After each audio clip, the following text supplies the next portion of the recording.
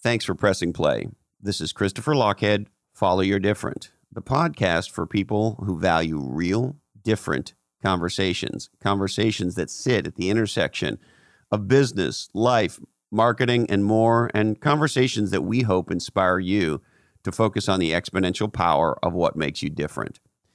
We're sponsored by my friends at Oracle NetSuite. This is the company that is the platform for growth for many of the top entrepreneurial businesses. And they're offering you a free 1-hour growth review with an expert in your industry. To set that up, go to netsuite.com/different today. That's netsuite.com/different. I also want to tell you about a spectacular new career handbook called Crash Your Career, written by my buddy Isaac Morehouse. And I actually wrote the foreword to this handbook. To get a free preview of it, go to crash.co/different. That's crash.co/different. And this is perfect for anybody starting out in their career or looking to produce a career breakthrough. All right, on this episode, a great guy, a guy I've really enjoyed getting to know named Mike Flynn. He's an entrepreneur. He's a top podcaster. He has a podcast called The Impact Entrepreneur. And he's recently written his first book, which hit #1 on Amazon. It's a wonderful business book, but get this, it's a novel. It's called Master the Key. And we talk about why Mike wrote such a heartfelt novel, why Mike believes every company needs to focus on the personal development and growth of their people, and the power of having a deep commitment to service. I also think you might find our conversation on universal basic income interesting, so listen for that. You can go to lochhead.com for the show notes on this episode and learn more about my buddy Mike Flynn. Now, hey ho, let's go.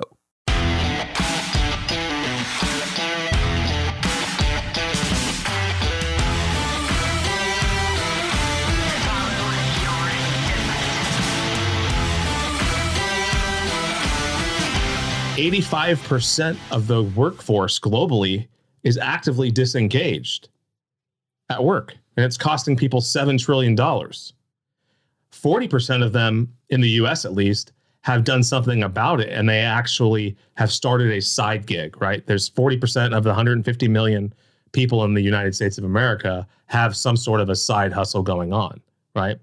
They're following their passion. Now, you and I both know that most businesses will fail within the first 5 years. So if someone's following their passion and they don't know what they're really passionate about because they don't know what they're willing to suffer for, and they still haven't left their job that they're disengaged at, when that business fails and they fall back on that place where they were actively disengaged, what's going to happen, Christopher? So I think what's going to happen is what we're seeing, escalating depression rates, stunning weight and obesity problems, health problems associated with that. I think we're seeing the impact of what you're talking about. And, it's interesting. We just had Jim Harter, or just recently had Jim Harter on the podcast, and he's the chief scientist at Gallup. And they did a research report of 37 million people, largest research report or study ever on sort of, I forget exactly, you'll excuse me for not remembering exactly the title, but he wrote a book called It's the Manager, summarizing the work. And 2/3 of managers are disengaged. So if your boss is disengaged, then what's going on with you? And actually, it's so interesting we're talking about this because you brought this up, not me. There's a couple dots that have been swizzling around in my head. So we have that one, which is a giant one. We also, not long ago, had Professor Scott Galloway on. I love that episode, by the way. Oh, thank you, man. Yeah. That's a lot coming from you. Yeah. He's that guy is the man. Yeah. Yeah. I got a bit of a bromance with him. I don't know. He may not want to have one with me, but I have one with him. Yeah. But if you remember the conversation, then one of the big sort of pieces of his book, Algebra of Happiness, was this research data that says that happiness, if you graph it, the graph being happiness over time, it looks like a smile, and that people are happy from 0 to 2025. He says 25 is plus or minus shit gets real. Yeah. Happiness goes down, jobs, kids, divorces, getting fired, And then when you get to 45, 55, and again, I might be a little bit off, but I'll be generally right, the curve starts to come back up. And so happiness at the front end of life, happiness at the back end of life, and then there's this big sag in the middle. So you sort of have that idea swizzling in your head. And to your point, you go, well, nobody's engaged at work, and happiness sags in the middle, and some percentage of that you have to attribute to work. And then here was the other one that I connected. You didn't by happen to chance hear the Dan Cassetta episode when he came? I've not. So I think it's really worth listening to. Dan is an amazing guy. He wrote a book with Jack Canfield, and he's one of the real leaders at Cutco Knives. Oh, wow. Okay. And he runs a great company. An amazing company. And Dan was a big part of creating this aha. And the aha with Cutco is summed up with a mantra they have called selling knives while changing lives, or changing lives through selling knives, or, I may be off, but it's one or the other or both. I don't know. But the insight was, well, what if we're not a kind of a sales company selling this product, knives and cutlery? What if our mission was like, to use an analogy, like a Tony Robbins, like a Zig Ziglar, what if we were a self-growth, leadership training, 100%. Sales training, communication, presentation, relationship building, marketing? What if our job was to do that? They have mostly young people, 18 to 25-ish, right? And that our job was not only to be a personal development company, but a personal development company for young people. Mm-hmm. And that we, Cutco, and I'm paraphrasing Dan, but we would be either the, or certainly one of the defining places that a young person could work. And our job was to set them on a path that would be great for their life and their career. So Dan talks about that in detail. So these three ideas have been in my head. You have everything you're talking about around the horrible engagement. You have the Scott Galloway, there's this big dip in happiness during your work time. And then you have this idea from this company that takes 18-year-olds, and there are many people my age who say, 18-year-olds today are fucking assholes and lazy. And they take 18-year-olds and they turn them into extraordinary result-producing people, right? 100%. So here's the aha. If more companies thought the way Cutco / Dan Cassetta thought, imagine if, and I'll just use an example of, pick a great company. GE. Imagine if GE said in one of their divisions, we're not selling whatever it is, the divisions, washing machines or media. We're a personal development company. Yes. What would happen if half the companies in America took the Dan Cassetta? The whole world would change is what would happen. I love that you just brought that up, because in that video that I just recorded, I literally said that every company has to become a personal development company. And I did not listen to Dan's episode, but it's the truth. He's the OG. I know. It's like, he's the OG. It's the truth. Every company needs to become a personal development company, because every single person every organization is made up of a bunch of individuals who are grappling with 4 fundamental questions. Who am I? How do I show up in the world? What do I do when I get there? And who do I do it with? In other words, what's my story? What are my gifts? What kind of action should I take? And who should I take it with? And that everybody from the CEO down to the janitor is grappling with those questions. Yeah, I mean, I get super simple about this stuff. I go back to Viktor Frankl's Man's Search for Meaning. Yeah. Right? Game-changing book. Certainly was for me. I mean, I read it at 13 or 14, maybe 15, but I think it was younger than that. But anyway, incredible, right? And so, and when you really get into the research around happiness, there's no such thing as a lonely centenarian, right? And so to your point, we have to feel like there's some reason for us to be alive. And for most people, that reason is centered around, do I matter to some people? Am I making some kind of a difference? Am I valued? And there's a crazy thing about this that I've been thinking a lot about. Me and my friend John Ruggie have been talking a lot about this.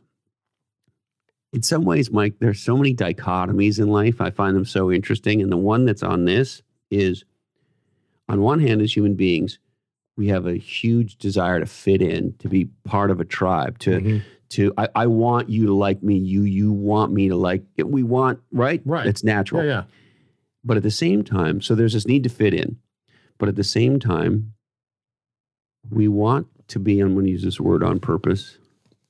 Maybe I've lived in Santa Cruz too long, you'll tell me. But we want to be loved for what makes us different. We want to be, you want your family, I want my family to love me for what makes me uniquely me. Mm-hmm. Most of us are, it's cool that we have similarities and we can connect. I meet a fellow Canadian living in California and you have a similarity. That's a fun thing to talk about. So there's value in our similarities. But as human beings, I want you to value me for what I think makes me uniquely me, right? Mm-hmm. You wrote this book. This book, right, is a heart book. Mm-hmm. Totally. Right? Like you're who you are. There's this great expression. I wish I knew who said it, but who you are speaks so loudly, I can't hear what you're saying, right? Yeah. Like when I read this book, what I had was, let me say it this way. The messenger was as loud as the message. Mm-hmm. And in a lot of ways, the messenger is the message, right? Like you were screaming at me in this book through the story, right? Because you don't write this, and I don't think you do the kind of podcast you do, and I don't think you do. And I think people who do work that is creative for them, work that has a heart component to them, and I think lots of work can have a heart component. And, my friend Tanya Katan says you can make any job a creative job. So there, I guess my point in all that, and then I really want your reaction, is on one hand, we want to belong and be connected. Yeah. But the flip side of that is we want to be loved for what makes us unique and different and what we think is special about us. And if I can't be myself with you, right, then it's really hard for me to be your friend. And that is the problem with love. Because you're absolutely right that we all want to be loved for what makes us different. But we don't do that first for others. Say more about that. In other words, I'm Catholic, and I was we had this priest, and he gave this homily one time, and he said the problem with love is that everyone wants to be loved first. And then he basically dropped the mic and sat down. That was basically his homily, was that. And I'm like, dang, that is so true. Like what you just said is also true, but we need to, if I have to love Christopher Lochhead's different first, I got to let go of mine. It's everything that we are called to do in this world is to be done in the service of others, including loving someone else is different. Right. And if we do that, if we give that which we desire for ourselves, then, and the world starts to reciprocate that, then we're gonna be in a tribe where there's a synergistic effect that's happening. Now, the world is not that way, okay, right now. And there are a lot of people listening, it's a bunch of BS, garbage, woo-woo stuff. Nobody listening. Nobody, that's right, I forgot. Nobody listens. But that's a decision. You talked about choices earlier. That's a choice that they get to make. That is a moment where they can reflect upon who they've surrounded themselves with. Well, and see, now you're on, I think, another fascinating dichotomy about, I think about this shit a lot, right? I do too, yeah. Yeah, I know you do. So we want to be loved for our different. Some of us have different on a spectrum, let's call it that, right? Sure. I was listening to this episode of Freakonomics, and it was on long-term impact, long-term view kind of thing. And I don't know why, but they were interviewing a SC Santa Cruz professor. Really? And Go Slugs. I forget what the fuck he was a professor of, but anyway, and I forget why they went from long-term view to this, but this guy, and he's done some research on this, is part of what he called BDSM movement. And his fantasy role play thing, I assume has a sexual component, is puppies.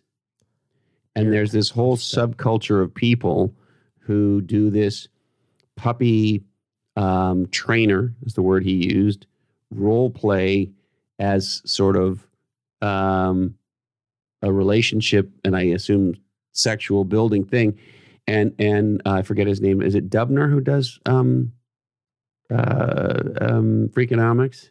I'm not sure. Anyway, I read the book, but the host of the podcast sort of is saying, well, do you do this in public as well? And yeah, they'll go and run around on all fours. And he was talking with pride about he has this tail that he wears, and they'll be the master or the trainer, and they'll be the one playing the puppy. And the reason they use this metaphor in their sort of quote unquote role playing is because that relationship with your dog is a real loving, gentle, and he said it's a good first step into the BDSM world. And I'm listening to this going, well, Lockhead, that's fucking different. Yeah. And so what's my point? If I start there with you, it's like, hey, Mike, nice to meet you. Let me tell you, I really like to pretend to be a puppy while my wife yells at me, and that. So that's this a little TMI. There's like, right. There's definitely, you're not gonna. It's the whole point of it's about relationship building. Like you didn't meet your wife and say, hey, I want to marry you like tomorrow, and That wasn't my plan when I met her at all. You cultivated that relationship. There were surprises, there were disappointments, there was letdowns, there were, a lot of surprises, euphoric moments there, forgiveness. And it's all about communication and reciprocity and meeting someone where they're at. So, that person is totally different, but they're still a human being, right? And we have that in common, and we have pain in common and suffering in common. Yeah. And my only point in that whole diatribe was just, you got to connect your different to the world, right? And to your homily, to your priest's homily, I think he's absolutely right. We want to start off by being loved. Mm-hmm. The reality is when you and I meet, or when we meet anybody, there's a little bit of earning it that you got to do. Sure. And Hal Elrod, what a smart SOB that guy is. Yeah. He said something fascinating about this, which is when we enter a new social situation, whether it's at work or a party or, whatever it is, and we don't know the majority of the people around, the question we're asking ourselves is, how much of my real self can I be here and still be accepted? Right. And so, there's not a lot of community, let me say it this way. If I'm the puppy role play guy and that's like a huge part of my life, and you invite me to a cocktail party at your house or some function, right? And I show up, and that's the first thing I tell people. I'm probably not going to be friends with that many people at the end of the night. Yeah, you have to be. There's an element of responsibility on how you show up at certain environments. You're not going to go to a, podcasting networking event and display all your glory. You're going to kind of, nurture those relationships. You don't show up naked at the black tie party. But, you still have to be who you are at the same time, right? Like, yes. And if someone doesn't accept you, then that's not your problem. That's their problem. Well, and I'll give you a simple example of that. I'm talking about Catholicism. If I was meeting the Pope, I wouldn't ask him how the fuck he's doing. Yeah. I'm not an idiot. Right. I would try to be what I would think would be appropriate to the situation. And when meeting somebody like that, I probably would have done a little research on how is, it's like with a queen. Right. There's rules about the way you're supposed to interact with her. Yeah. Were I ever to meet the queen, I would get grounded in those rules, and I would, believe it or not, even with my bad behavior, I would be trying to, adhere to those things. At the same time, if my swearing's not okay with you, we can't be friends. Right. Over a long period of time. I can be good for a dinner. Yeah. I can respect the Pope or the Queen or any of that stuff. But if I'm going to have some kind of a long-term, any kind of meaningful relationship with somebody, and they can't deal with the fact that I like to swear all the time, then we're not going to be friends. Right. Yeah. Yeah, totally. But then again, when I meet somebody, I don't say, "How the fuck are you, Mike?" Right. Yeah, exactly. Yeah. And Pope Francis has been known to be, he's pretty low key, like out of all of the more recent popes. Well, you got Pope Francis, and then before him, you have Pope Benedict, who is pretty, like, not necessarily relational, but for most of my life growing up, we had Pope John Paul II, and I had the opportunity to experience being around him on 3 different occasions. Wow. Yeah. What was that like?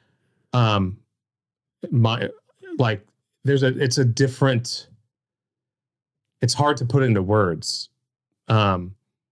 Because first of all, like, if you just break that down, I think there's something to be learned regardless of one's faith background. There's something to be learned about that type of commitment, about commitment in general, right? Like, and so you look at religious people, monks, priests, whatever, nuns.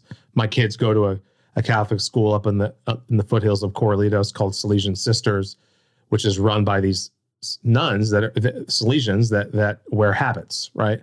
They have set themselves apart. They have made a commitment to vows of chastity and poverty and prayer and obedience, right? And that's just the good part, right? And sorry, I couldn't help myself. I know, but like, they're the happiest. Like, you go up there and you look at these nuns and what they are fulfilling. So they, first of all, they made a choice to do that, right? They made a choice to lay their life down in the service of others. And they're doing it for their entire life. And we don't see that kind of commitment very much. It's our commitment typically lasts as long as it's good for me. And then as soon as it starts to not get good for me, my commitment kind of starts to waffle, and we move on and we start looking at other things. Maybe the grass is greener on the other side, right? But like, being around Pope John Paul, first of all, this guy had to become a priest in the underground during the World War and all that stuff, right? He never let go of his passions for skiing and for hiking. He would sneak out. He would take youth out. He would go out skiing and do all of this stuff and still do everything he did. He helped, bring an end to communism. He was very much into the solidarity movement within Poland and all that stuff, and against communism. He was very much a peacemaker, but he also was not shy from preaching and speaking the truth and calling people on their stuff, right? But he would love you also, right? And we need more of that in the world, where we have, like, we know people have, because they have displayed their love and sense of well-being for our good, that they have earned the ability to, when we veer off of the path of what they know we're capable of, our potential, that they've earned the right to say, Mike, that's not who you are, man. Like, you are veering way off path, and you have people in your life that have earned that ability, that have earned that permission to say, Christopher, man, dude, what's at stake for you? I even listen to the people now, I didn't used to, but who haven't earned the right. Well, because maybe they have some insight, maybe they have some experience, but you get to a certain place in life where you realize, hey, I've been wrong. Yeah. And even more importantly, there have been times in my life when I've been wrong that once somebody helped me see I was wrong, my life got a lot better. Mm-hmm. So it's easy to be self-righteous. But at the same time, you go, maybe listen. The flip side of that coin, however, is you also have to be careful who you listen to. Oh, yeah. 100%. Because one of my favorite quotes is Einstein. Great spirits have always encountered violent opposition from mediocre minds. Ooh, I've never heard that one. I like that one. And so, look, it's easy to be judgmental and just say, oh, well, you're clearly a mediocre mind. Go fuck yourself. So there's some magical line we're trying to walk. So that all that said, I think making sure you're clear about who you choose to listen to is important. Mm-hmm. That said, everybody potentially has something to teach us, right? Right. I think a good way to filter that is like, who are they trying to serve? Are they trying to serve themselves? Are they speaking for their own glorification, or are they trying to do some good for others? Right. Like everything if they have an other orientation, as a friend of mine named Anthony Iannarino, who's he's got a great podcast. He's a sales professional, and educator and speaker out of Ohio. He talks about the other orientation, and Bob Berg talks about it in The Go-Giver, all that stuff, right? Like everything that we're like, you're not doing this podcast just to serve yourself. Yeah, I mean, I don't want to be overly confusing of myself or anyone else that I'm some kind of Mother Teresa figure. So, caveat. Yeah. And I want to have a good time. I think Spinal Tap was right. In a lot of ways, the meaning of life is have a good time all the time. Yeah. We're very lucky to be where we are. And so I think if you're in a part of the world where you don't have to worry about bombs going off and food security and so forth and so on, then I think we have a almost like a sacred mission to have a good time. we have, totally. So I, that's primarily what my motivation with the podcast is. And yes, I think we all as human beings, certainly a giant motivator for me. I have this. It's the thing that drives me the most today. I believe in this expression. If you're lucky enough to make it to the top of the mountain, throw down a rope. Right. Right. And by the way, there's more mountains I want to climb too. So I don't think I'm done by any stretch of the imagination. But I think you're right. There is a huge motivation for many of us to make a difference. We need to have more of a good time. You certainly have set yourself up to have many environments where you can have a good time, and you're doing it here on this show, but you're also doing it. You're a disseminator of fun, right? I hope so. And you've created a platform where other people can learn what it means to have a good time and have a fun conversation and draw out insight, right? You're able to take your experience where you crushed it, where you in business, where you failed in business, where you crushed it in relationships, where you failed in relationships, and then your desire, your curious nature, and your willingness to collaborate with others, and package all of that stuff up. Yes. And it becomes the Christopher Lochhead Show, and that is a worthy cause. That is something that's going to be of service to other people. I hope so. There are others, and we've been talking a lot about this in your Facebook group, who are not here to serve others. Yes. They are here to serve themselves and pad their wallets. And it. Like, without even knowing it, it makes me so fucking angry. Well, I'm not going to name names, but you can go follow, go join Christopher's Facebook group, which I'm sure he'll link to in the show notes or shout out right now. But you can find out who's who in that conversation. But the reality is that you don't even need to know the name, because you can hear it in the authenticity of the conversation. It's just not there.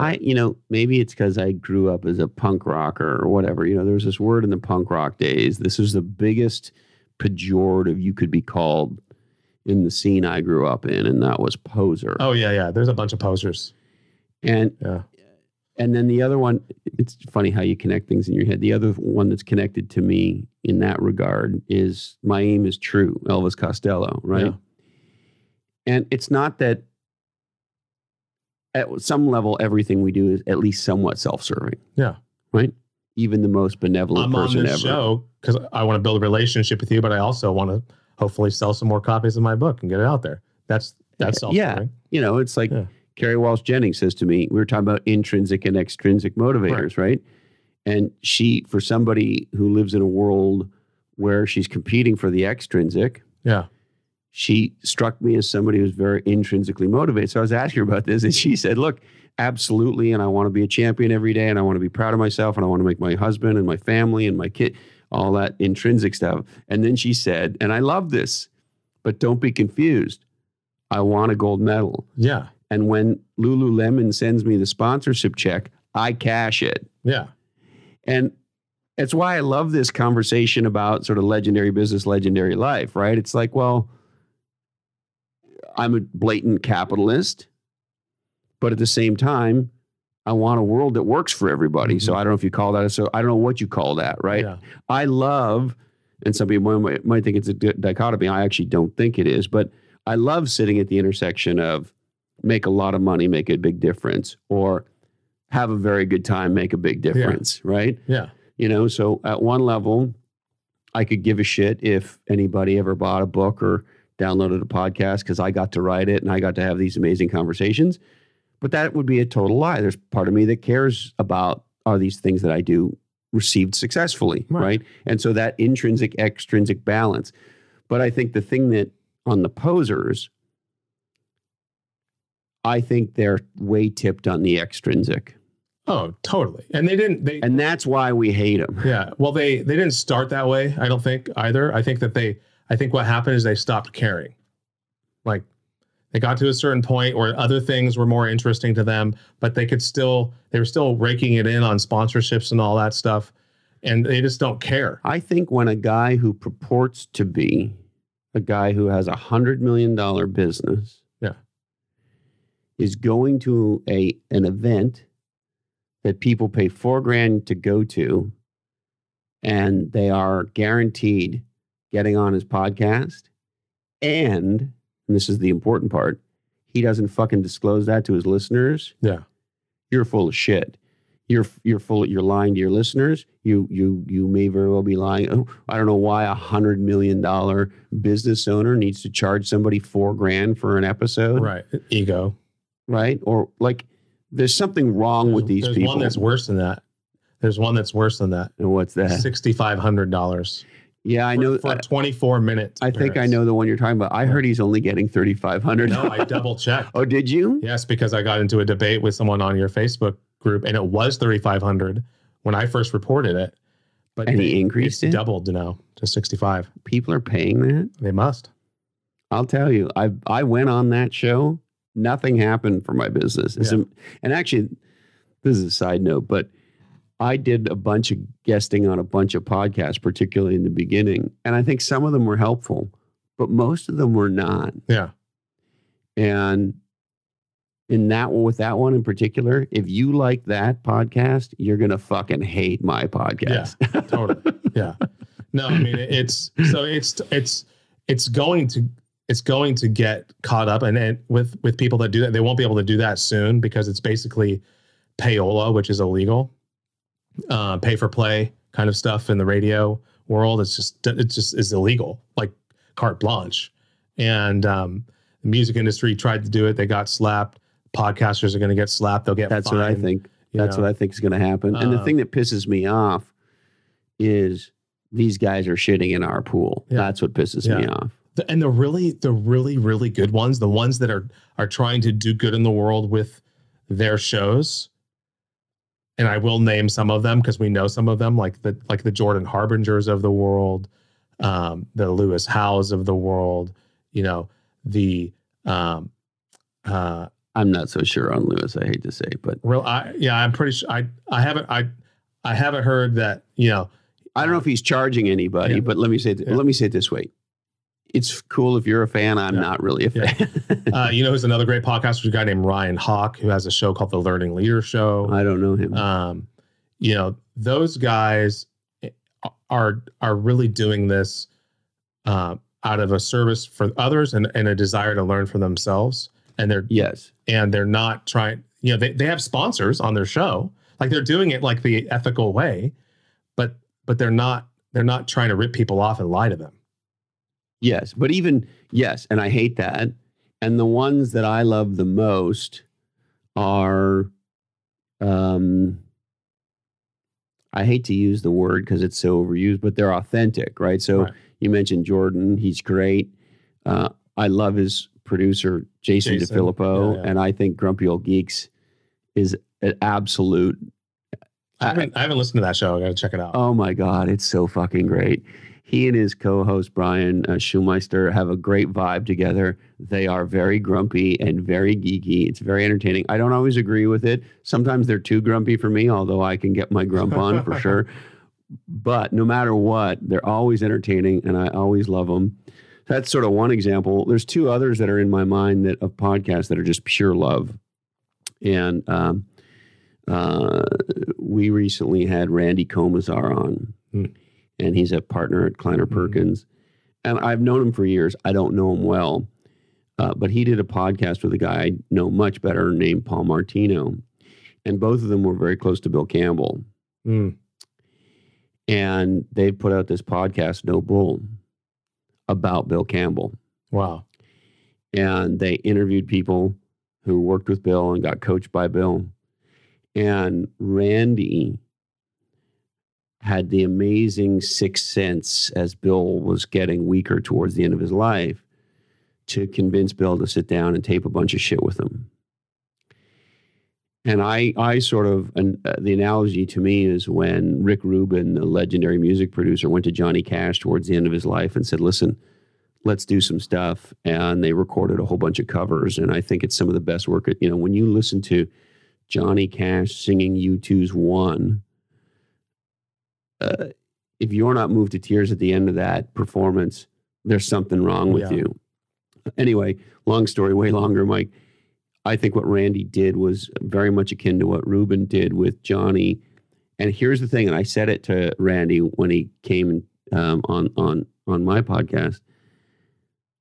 I've seen a lot of people in situations like this say what they're doing in this paradigm is to launch a podcast in celebration of the teachings and the awesomeness of Bill Campbell and to give that to the world. And then you press play and it's really all about them. And it's really angering. Yeah. These guys did the opposite of that. And so to go back to the Elvis Costello quote, we can all tell when the aim is true. Right? Randy and Martino are big guys. I would say big ego guys, not in that they're egotistic, but these are big, successful Silicon Valley ding-dongs. Yeah. Their whole focus in this was to honor Bill and to share Bill with the world. And who you are screams so loudly I can't hear what you say, right? Bill Campbell didn't take any money in coaching those people. In the vast majority. There were certain situations where he was on the board or he did have an advisor relationship, but in many cases there was no economic relationship. No economic relationship. It was all, because he wanted to give back, and that goes back to what your whole idea of, when you've reached the summit, throw a rope down for others, and we can all do that every single day. If you have a good day and someone has had a bad day, help them have a good day. Why not? What are you going to lose? At least not be an asshole to them. Yeah. I mean, I think that we can, and I'm not perfect at this. I'm by far the biggest culprit of not doing this, but I'm aware of it now, right? I catch myself when I'm not serving others, or I have 4 kids. And when I hear myself say no, like a good Catholic, I'm one of 6, so apparently, you're down a couple. You need to get busy. You might need to leave here right now. I know, but I know my wife's called me a couple times. Who knows? But when I hear myself saying no to them, what I've come to learn is I can hear myself, my internal voice correcting myself, saying, "You're just saying no because they're inconveniencing you. And that is not a good reason to say no." Yes. And we can take that whole same approach to every relationship, personal, business, where everybody's in a hurry. Like when someone if there's a homeless person on the street, now granted, Santa Cruz is a little bit like everything weird in this sense, because we have like real homeless people who are mentally disabled and actually are homeless. And then we have the majority, which are transients that just decided to live a vagabond lifestyle and live on the street and make tent camps and do drugs and leave needles all over the place. But when you're passing a homeless person who is legitimately, out on the street, they have mental disabilities, and they ask you for money, and you're in a hurry, and you say, no, I don't have money, even though you have loose change in your pocket, and you say no, really ask yourself why. Why are you saying no? Is it because you're afraid that they're going to go use that 25 cents, 50 cents, 75 cents to go buy some booze? Or is it because you're in a hurry to go get to that coffee appointment? Yeah, I mean, I think this is a really big topic, right? And I think in my mind, it's where and how do we draw the lines, right? So if you're on the street and you see somebody get hit by a car, most of us are going to stop, call 911, take off your shirt and tie off a bleeding limb, whatever. You're going to do whatever you can do because you saw this horrible thing happen and happen right in front of your face, and you're going to interrupt your day, and you're going to spend time, and you're going to potentially spend money and resources. Maybe you'll throw them in your car and bring them out, whatever it is, right? Right. The interesting question is, somebody else will do it. Well, and the other one to me is, just because you don't see it, it didn't happen. Right. Right. And so these questions to me are all about, where do you draw the line? The flip side of it, however, is if I said, well, you know what? I want to give $20 to every homeless person in Santa Cruz. There's a lot you'd be busy doing that, and you'd have to have a Wells Fargo truck. And if you wanted to do it on any regular basis. So there's also an element of like, well, I can't save everybody. Right. Yeah. And then to your point on the value judgment, I could hear it in your voice about, you take, the needles and this and that. And so there's like good homeless people and bad homeless people, right? And it's like, okay, well, so how do you decide who the good I don't know. Well, here's how I decide who's good and bad in the homeless. Like this is totally a value judgment, but it's here's how I decide.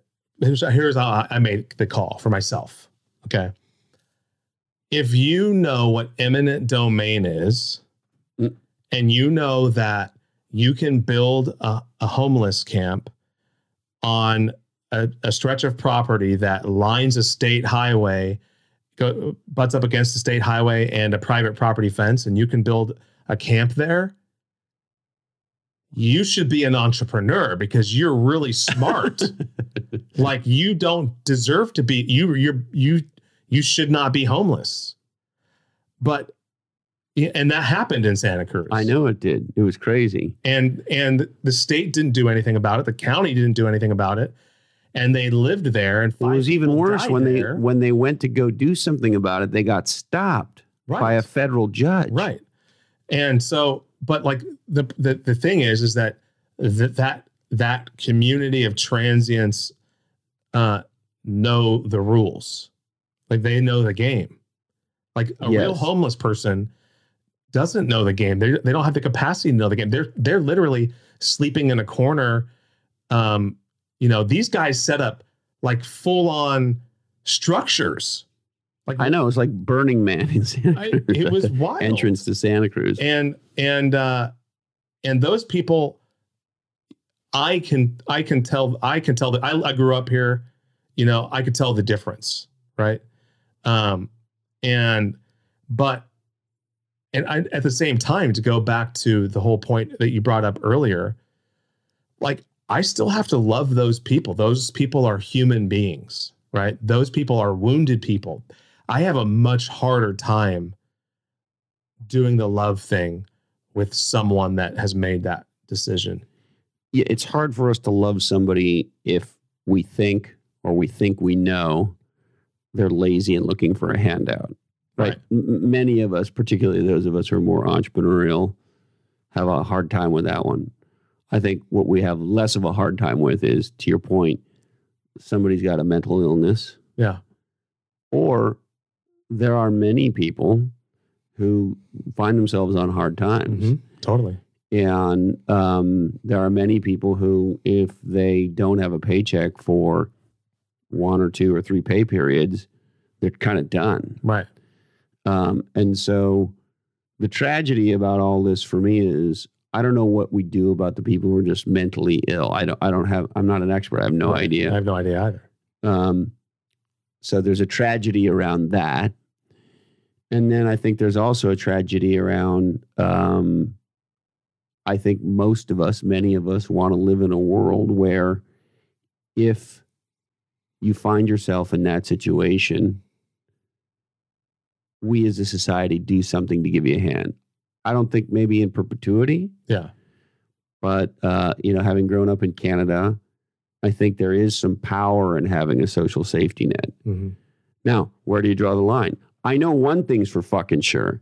I draw the line at universal basic income. Yeah, that's crazy. I think it's anti-American, and I actually think it's anti-human being. Yeah, that just universal basic income will strip people of desire and motivation. It's just terrible. It's like anybody who doesn't know what universal basic income is, just go Google it. It will create the greatest chasm. But there are many people who believe in this and think it's the right thing. And they're the wealthiest people in the world that believe in it. Well, look, not to get political, but I just saw Cory Booker, who's a candidate for the Democratic presidential candidate spot, say that his quote unquote big idea is a baby bonus, and that when children reach the age of 18, I think it was 15 grand or 13 grand, that the federal government would give them some amount of money.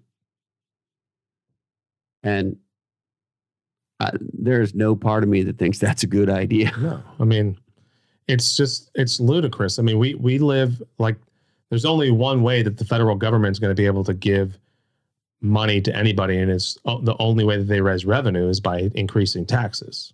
That's it. Well, in California, we are with federal and state, and you add it all together. If we're not at 60%, we're very close. Yeah, it's about 62% effective tax bracket. Right. So yeah, so now you could go to France and say, fuck it, we're going to 90. Yeah. Or you could move to Texas and pay, you won't pay state income tax. You'll pay the same federal tax rate, but you're going to be in Texas. And hey, I like some of Texas. So do I, but and the property taxes will be higher. But the bottom line is it comes down to, it's a money conversation. Everything is a money conversation, right? And certainly we live here in the Santa Cruz County and in California because it's beautiful and it's expensive, and we're willing to tolerate the high cost of living here and in California in general because of what it does for us, right? And that is kind of a filter that I think that we should all run every decision through. Forget about the money for a second. What does this do for you? Does this add value to your life? Does it make you feel good? Does it my wife and I, we mentor young couples who are getting ready to get married. And we had a call with a young couple yesterday they're from Southern California. And at the end of it, we were like, don't delay having kids just because it's going to cost you money. Because there's no good time to have kids. There's no good time to have kids. You'll never be prepared. Trust me, I know. I have 4. You're going to have a couple more, aren't you, Mike? No, we're hanging tight. We're good. But I think making decision, obviously when it comes to a business, an entrepreneurial thing, there's going to be, money's going to be a part of the conversation. What is our ROI on this kind of investment, on starting this business, on, making this capital contribution to whatever, but it shouldn't be the decision maker. It shouldn't be the thing that gives you a yes or a no. I've done a lot of things. I've been doing my podcast for 3 years. I have not made any money on the podcast. I have only invested in the podcast. I have just started to monetize things, quote unquote, to use the buzzword, through my book and speaking, and because it's all been done out of love. Yeah, because the podcast. I understand that. I needed it.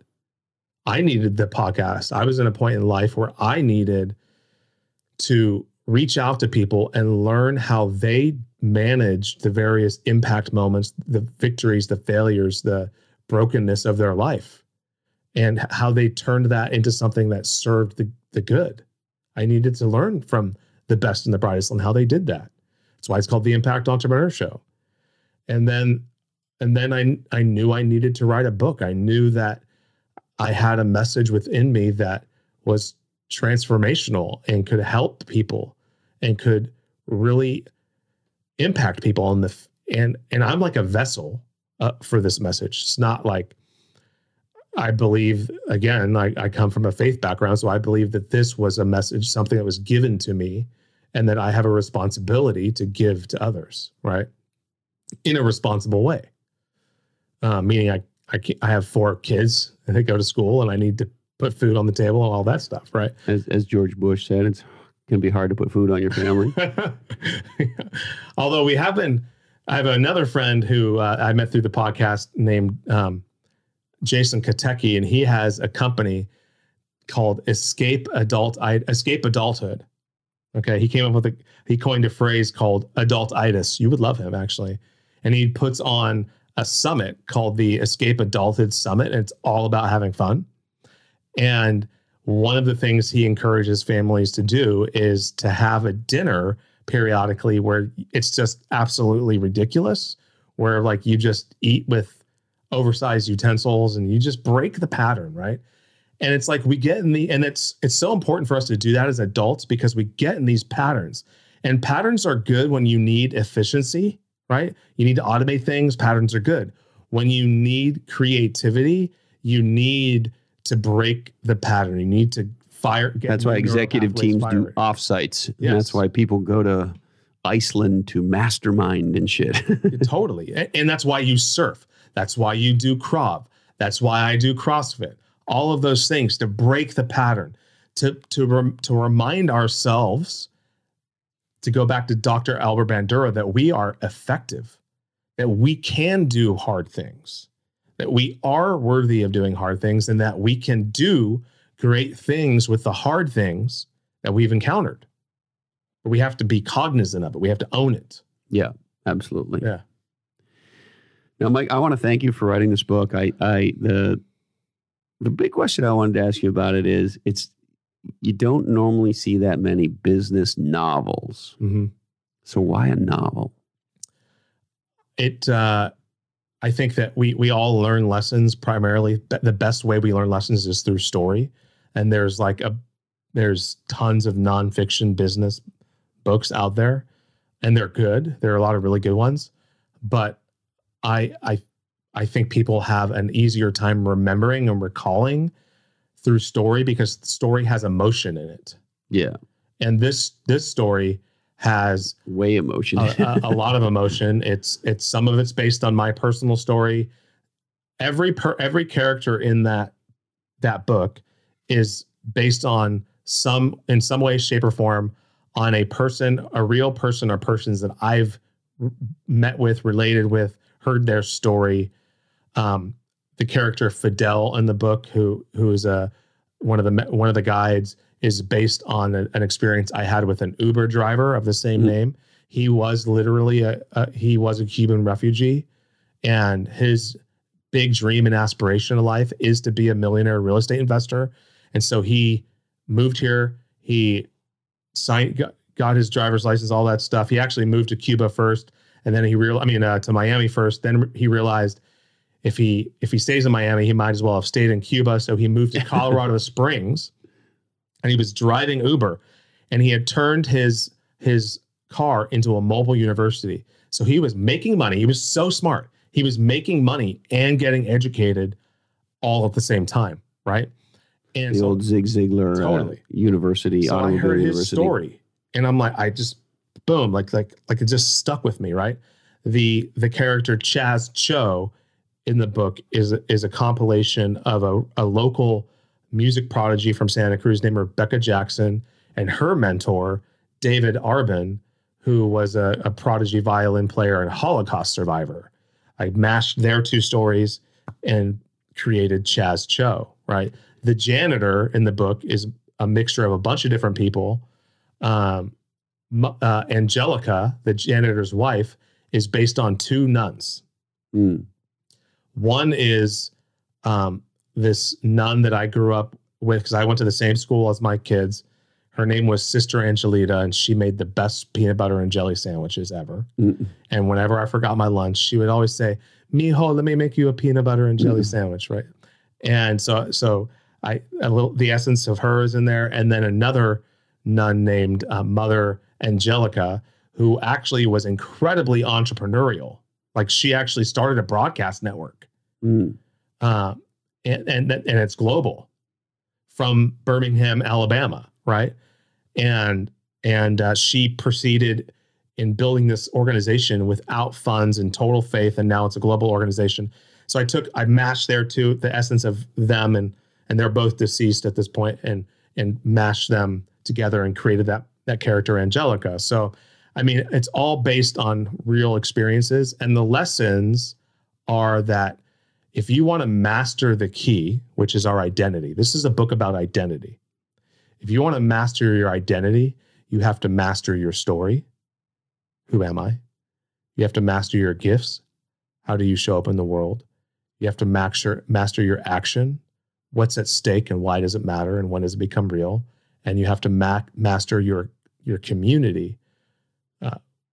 Who's wildly curious about me, and are they eager to collaborate with me, and have they earned the ability to correct me when they veer off course? So the impact is happening. People are reaching out to me on a regular basis, sharing how this book is touching them, and I believe that it has a corporate application because every company on the globe must become a personal growth company. And you mentioned Hal Elrod. He's a Cutco guy.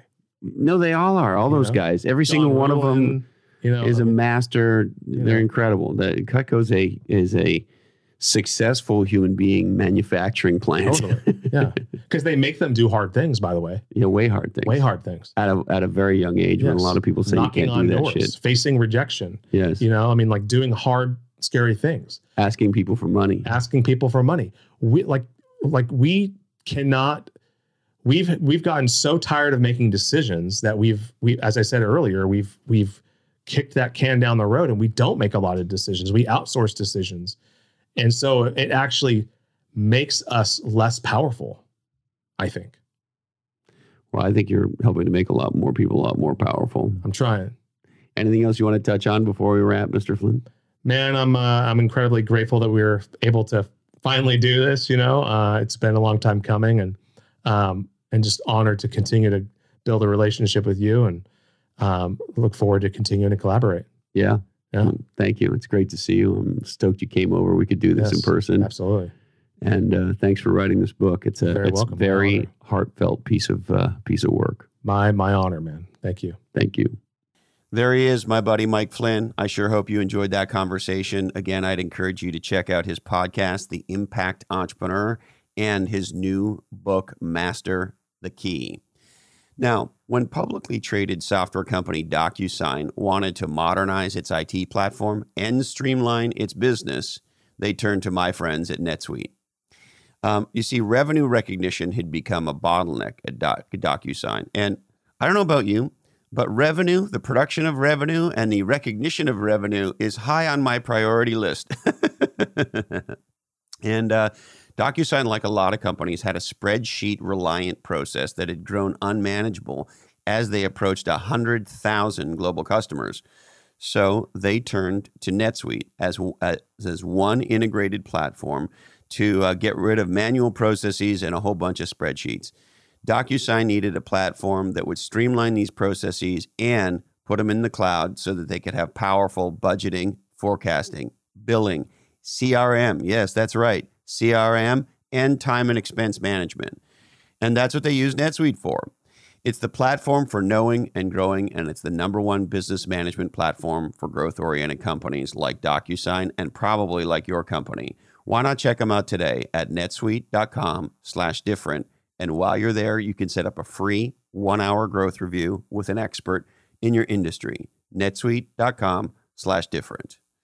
All right. We would like to thank my friend and our guest today, the spectacular Mike Flynn. Again, his podcast is called Impact Entrepreneur, and his brand new book is called Master the Key. OneLifeFullyLived.org. This is the nonprofit helping you dream, plan, and live your best life. Check us out at the number OneLifeFullyLived.org/C-Lockhead. GrowWire.com. It's what entrepreneurial companies and people, or people who work at entrepreneurial companies, what they're reading. Check out GrowWire.com today. Why wear boring socks? Why not have fun, creative, crazy socks? Socks that make a difference in the world. Check out my friends at johnscrazysocks.com. And if you want to get inspired, like really very few entrepreneurial stories will ever inspire you, check out episode 155 of Legends and Losers with Mark and John Cronin. My friends at Splunk.com. Splunk is the future of data. And as you know, data gets more and more important and more valuable every day. And Splunk is what makes data happen in your business. Check out SPLUNK.com. Play Bigger, the instant classic from my friends at HarperCollins. What pirates, dreamers, and innovators are doing. Yeah, it's got some kind of a subtitle like that. You'd think I'd remember the subtitle to my own damn book. Play Bigger, pick it up wherever you get legendary books. And I also want to tell you about another podcast I love, the Mission Daily Podcast. It was one of Apple's top podcasts for 2018. Check out the Mission Daily Podcast and the amazing folks at DonorsChoose.org. This is the nonprofit helping public school students and teachers raise money to do things they need to do. So check them out. It'll warm your heart. DonorsChoose.org. All right, I need to remind you that this oddcast is the sole property of the Lockheed Oddcast Network.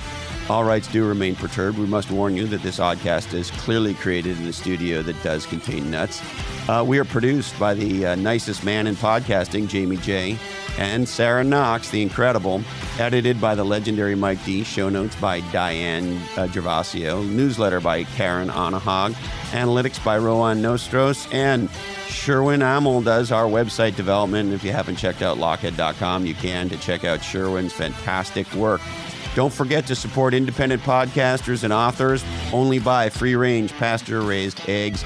Thank you, Candy Dandy. I love you, Mom and Dad. And hey, Colin, this oddcast really ties the room together, doesn't it? Today, our deepest apologies go out to Elizabeth Holmes, former CEO of Theranos. Sorry, Lizzie, we just ran out of time for you. That's it. Thank you so much for investing part of your life with me. Stay legendary, and until we're together again, of course, follow your difference.